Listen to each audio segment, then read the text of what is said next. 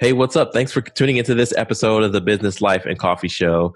I want to give a quick heads up that we did this interview over Zoom, and the audio goes in and out a little bit. But I promise you, this interview is one that you really want to pay attention to. And I had a chance to review the footage. Not a lot is lost in the interview, but I just wanted to give you a heads up so that you could set expectations and make the most of your time listening to this podcast. All right. Well, I hope you enjoy this conversation with my dad about race, history, and just stuff you talk about with your father.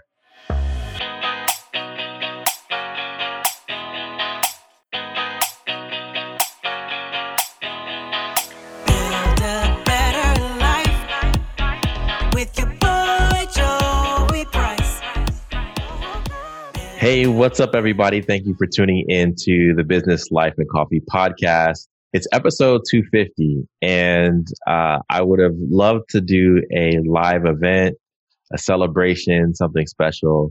But instead, we're pivoting to something that is even more special than all of that. I get to have the person who's known me for all of my life on the show just to talk about, have a father-son chat about George Floyd, about racism, about his experiences.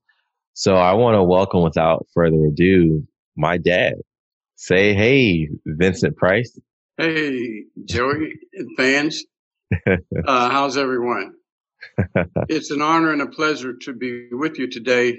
I could not have thought of anyone that I'd like to spend my time with than my son, Joey Price. Yeah, and it's interesting. So this may go over the heads of a lot of the younger folks that listen, but every time in school, I would send in like a permission slip or a parent paper. They would look at your name and say, Vincent Price, the celebrity, what did he play, Dracula or something? Who was Vincent? This is just like you've known me all your life. And I've known you all your life. I've been getting tagged by this Vincent Price. Seems like everywhere I go, especially after the kids that when I was younger, it really didn't hit much, and I really didn't get a lot of questions and comments about my name. But then once I grew up, and especially when I went into the military, it was like, no, you're not Vincent Price. And I'm like, yeah, I've been Vincent Price all my life. I know nothing else. But, I went to school with Elizabeth Taylor. And then when I was stationed at Blytheville Air Force Base, they were going to do an article about famous people who were stationed at the base with who were named after actors and actresses. And it was myself, Roy Rogers, there was Adele Evans, and a couple others of notoriety. But I get it everywhere I go. And you grew up down the street from in Pittsburgh from Roberto Clemente? Yes. Roberto Clemente lived on Iowa Street when he would come during the season. And I still remember very vividly, he had a sharp 1973 lime green and white Coupe de Ville. And but one thing I admired about him, he was always approachable. He never was standoffish, and he was just one of the people. And in addition to him, back in the day, Gene Baker lived with my longtime family and friends, the Adams. Gene Baker and his wife lived on Adelaide Street, which was in front of our house. Oh, yeah. That sounds familiar. Yeah. And Willie Stargell, number 8, he opened the chicken restaurant after the riots down in Pittsburgh, or around that time. Kind of vague now because it's been some years. Willie Stargell, they were very decent people. They were good men, and they were very good role models as well. You didn't hear a lot of things about them, improper behavior and so forth. Yeah, they were real gentlemen. Yeah.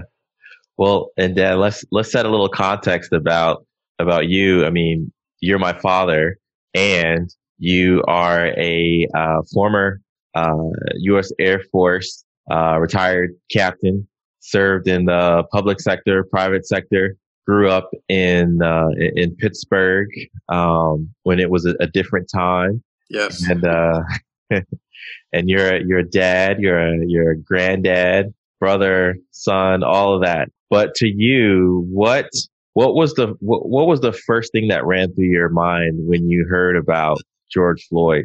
Well, when I heard about George Floyd, immediately my heart sunk, and I went like, "Oh no, here we go again." Mm, And I do believe that yes, his death. Well, what made his death even more tragic was that, unlike back in the day when things of that nature took place during my time, now with the advent and the utilization of that our cell phones and the cameras, we're able to capture those unsightly, horrendous activities long before, well, while they're happening. And so the thing is back in the day, we didn't have that capacity. So as a result of that, and the disbelief and the non-cooperation of the of folk, it it takes fire mm, to ignite action. People protested after all the other deaths. They even had fire. But there's something about this particular moment, this particular movement, that is unlike anything that I've witnessed in my lifetime. And yes, the civil rights, I was living and living during that period, but people are more open and willing to get involved to try to make things right. But, we always would say, well, when is enough? I'm sick and tired of being sick and tired. And I do believe, honestly, we're at that point now. yeah. People are just sick and tired of hearing the same old rhetoric. And the Constitution is about we the people. And see, fortunately or unfortunately, we the people have not been listened to. And the only way that it seems that we are able to get our point across and people to listen to us is through supposed to be peaceful, nonviolent procedures. But it's when that spark hits. Yep. There's something about that spark that moves and gets beneath the soul. And I recall one young lady, and that's another thing that really impresses me now about what's going on, is that I'll be 71 years old this month, but it pleases my heart to know that the young folk who have all this talent, fire, desire, they're ready. And if we, the older, the more senior folks, if we just kind of step back and let them do what God has chosen them to do, they're going to be all right. And we're going to be all right. But we cannot go back to the past. We Mm. cannot go back to the way it was, because the way it was in the past didn't get us where we're towards that mark that we really need to press toward. So, Dad, this moment in time with George Floyd, it highlights the racism and police brutality aspect of racism. But Yes. I saw a meme today on Instagram that said, if you're here for the police brutality, just hold on, because we haven't even gotten to the other aspects of racism, which is education, poverty, economics, and so on and so forth. Could you tell us a little bit about your story, and maybe even as a young boy, some of the other areas of racism that you experienced over the years, whether as a young boy, young man in the armed services, as an adult in your golden years now? What are some of the things that you've seen, maybe in addition to police brutality? Well, the thing is that one point that really sticks with me, and I think I'll take it to the grave, is I remember the young ladies, the Little Rock Nine, Yep. who entered the Central High School. They had to have armed escorts. And then again, you had a governor, saying that, over his dead body, would that happen in his state? And for the longest time, that was life in America. And I often say that, well, we really didn't realize how unfortunate we were or deprived as we were until we integrated. Integration had some good points about it, but still there's trouble that continued to bubble beneath the surface. And until you face it, until you come forward with it face to face, it's always going to be nagging, gnawing, and just hankering to be released. Which brings me to when I went in the military, race relations training was mandatory. We had to sit in a room with people like us and others not like us, and they would hurl these unfavorable comments, and they would holler, the N word and things of that nature, and they didn't want to be in here with us in, and we would say, well, we don't want to be in here with you. But somehow in the military, we sort of worked through it, but it was not fully reconciled, because instead of them wearing the cloaks and the dressings of the Ku Klux Klan, they wore business suits, they wore uniforms like I did. I had supervisors that in the military that I knew were prejudiced and were racist. But the thing is that they, particularly the African American, they got us in other ways. They made us look pretty much sound good on paper, but within that system, there was a system that, particularly on your APRs and OERs, you could have outstanding, fabulous words, but if that front picture had any deviation from the far right, you were considered bad meat. And so when I came out, I endured that and overcame a lot of obstacles along the way, some of them to mention because it stirs up bad memories. But it's something that I'm dealing with because those were pretty much somewhat traumatic times, but you had to do what you had to do, because at any and all costs, that mission came first. It had to be done regardless. And so I was blessed to have you guys, you and James, and we made it through, and we came back to the United States primarily so that you all could be introduced to a community of people who look like you. And that's how we ended up here in Mitchellville in Prince George's County. But I pray that you all, and I know you all, are going to be okay, for the simple reason of what's happening with the death, or really the murder, of George Floyd. That not only opened up my eyes, but it opened up eyes of not only the United States, but it has had an impact throughout the world.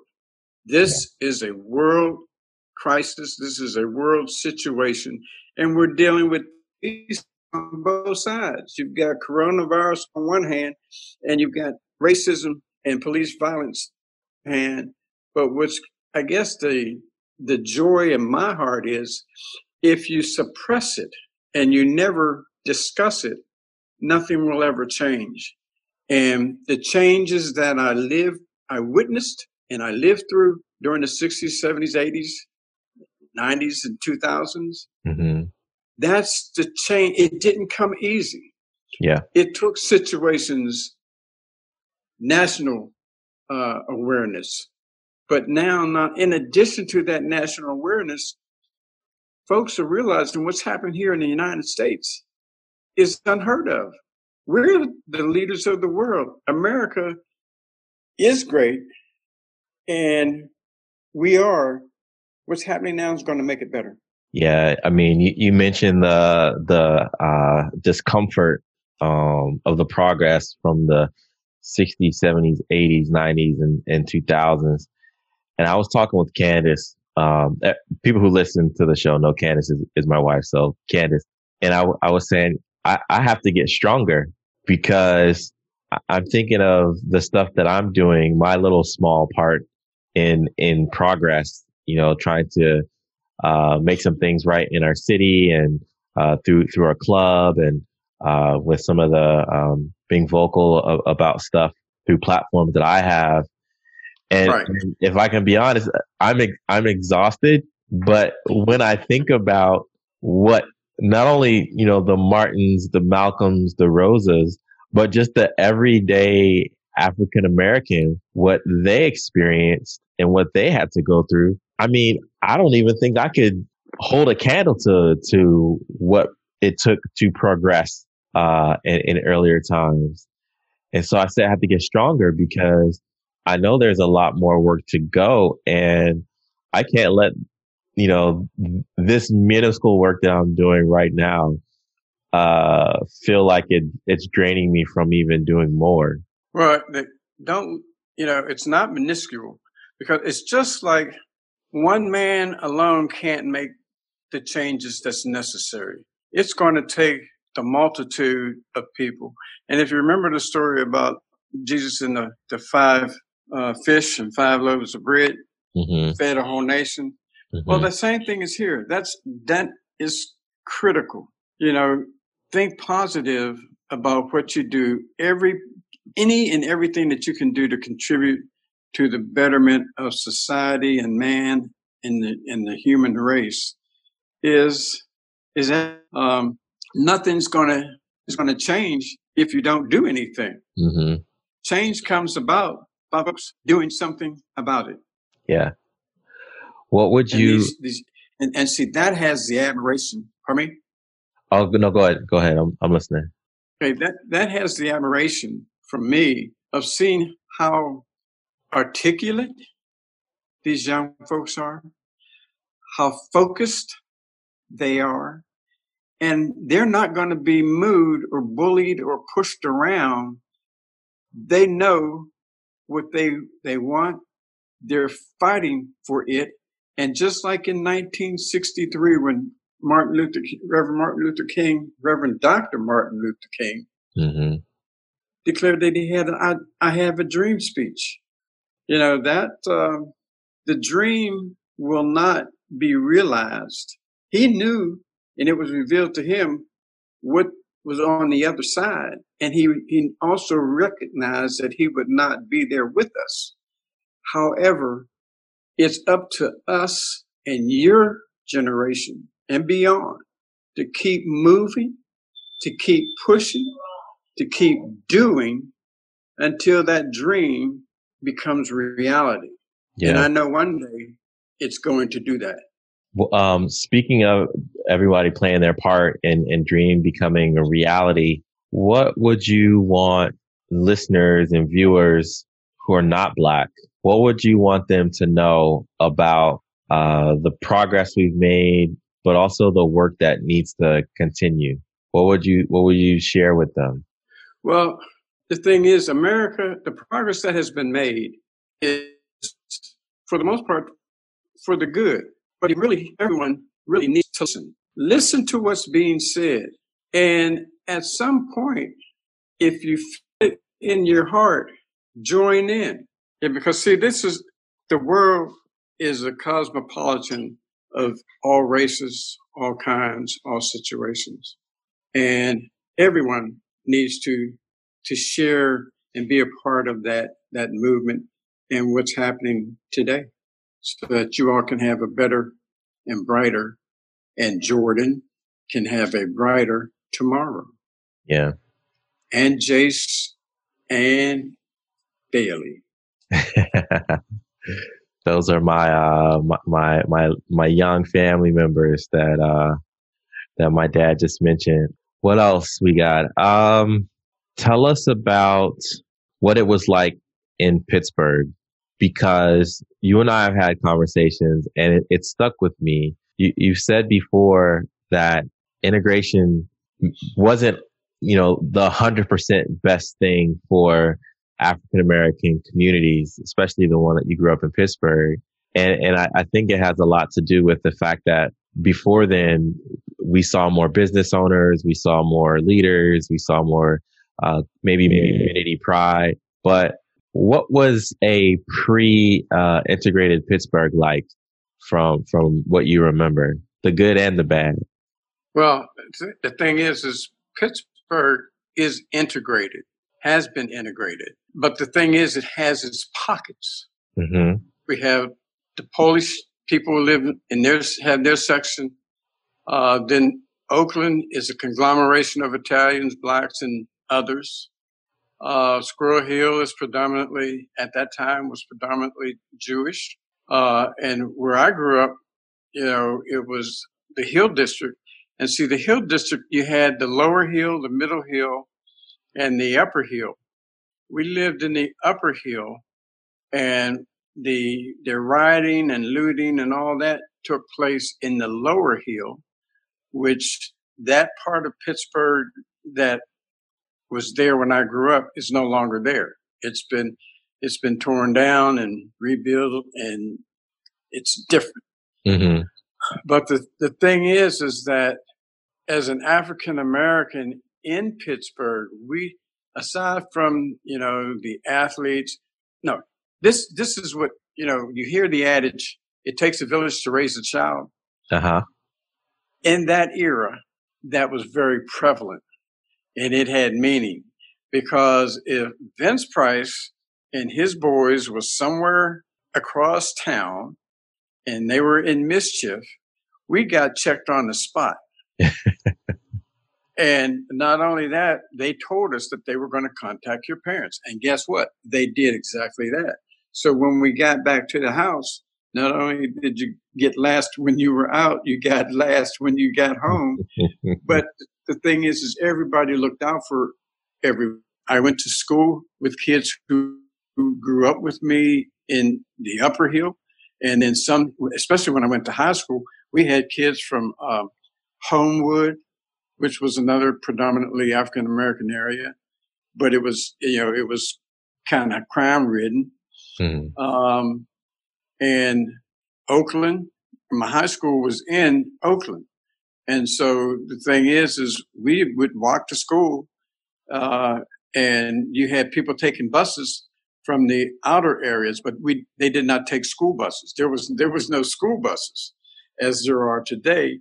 And the school busing, that all came about as a result of the integration. And when I say that, I say that when we were poor and you didn't know you were poor was when we were in that community. And then when we started reaching, and society was telling us, well, you've made it when you can move to the outskirts like Penn Hills, Monroeville, and beyond. You've made it. And what happened is, yes, the Blacks who were in the Hill District and so forth, they moved out. And then the white Caucasian folks, after the majority of people had moved out of inner city Pittsburgh, they started moving back because they were making these long commutes day in and day out. And it just, and crime was lower, and the city, for all intents and purposes, had been cleaned up.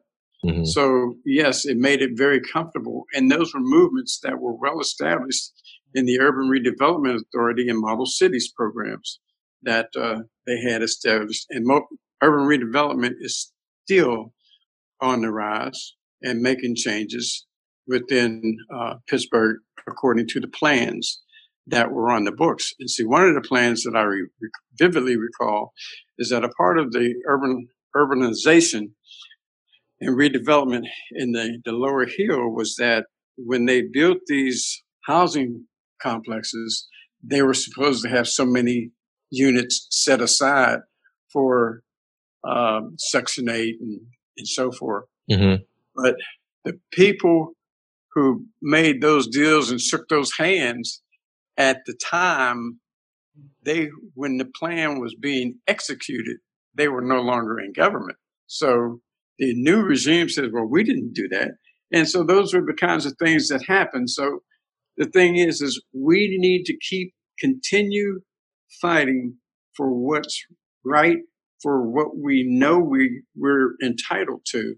Because again, if we're all created equal, then we should all be treated equally in the eyes of man. Yeah. Because that's how God sees it, and that's how he laid it out. Yeah. When you share that story, it makes me think of the importance of having representation at all tables, because even if the original handshakers left, if there was still someone there to fight for our interests, then there's a fighting chance that things may have gone on as promised and not changed after. And see, after the other thing too is that as long as when the corporate memory dies, then there is no more referring to, well, back in the day. So the thing is you need to get things done within your lifetime, so that, and if you do see wrong, you need to step up and say something to make it right. Yeah. And if you can't make it right, you need to make a record and have it memorialized. Yeah. Yeah. Very, very powerful. So that you have anything else you want to share with the audience here? I love you, and I am glad that you raised me up to appreciate conversations like this. And I think life has come like full circle, because we used to ride in the car listening to Black folks talking on the radio. And here we are now, two Black folks talking on the radio. Yeah, the Joe Madison show. Oh yeah, well, the thing is talk radio. The thing is, talk radio has value. And again, the First Amendment is very real, and no one can take that away from us.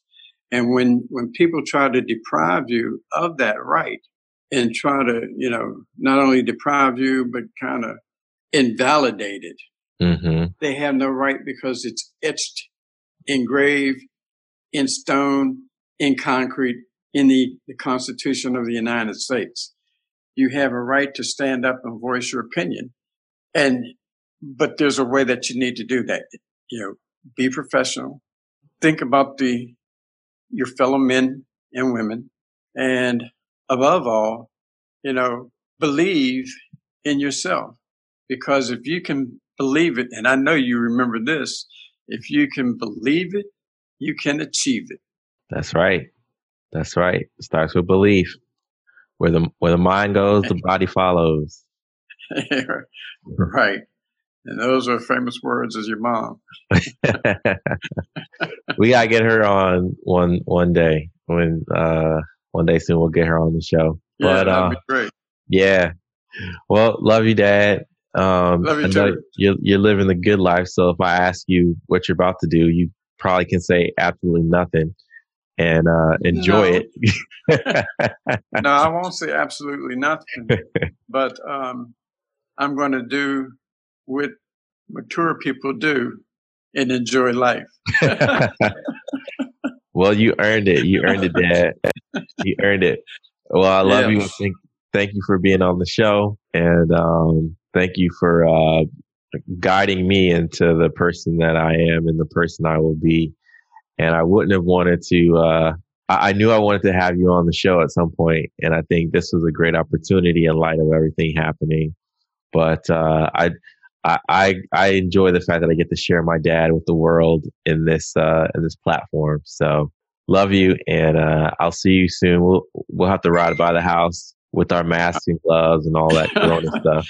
But all right, I appreciate you and love you, and great show.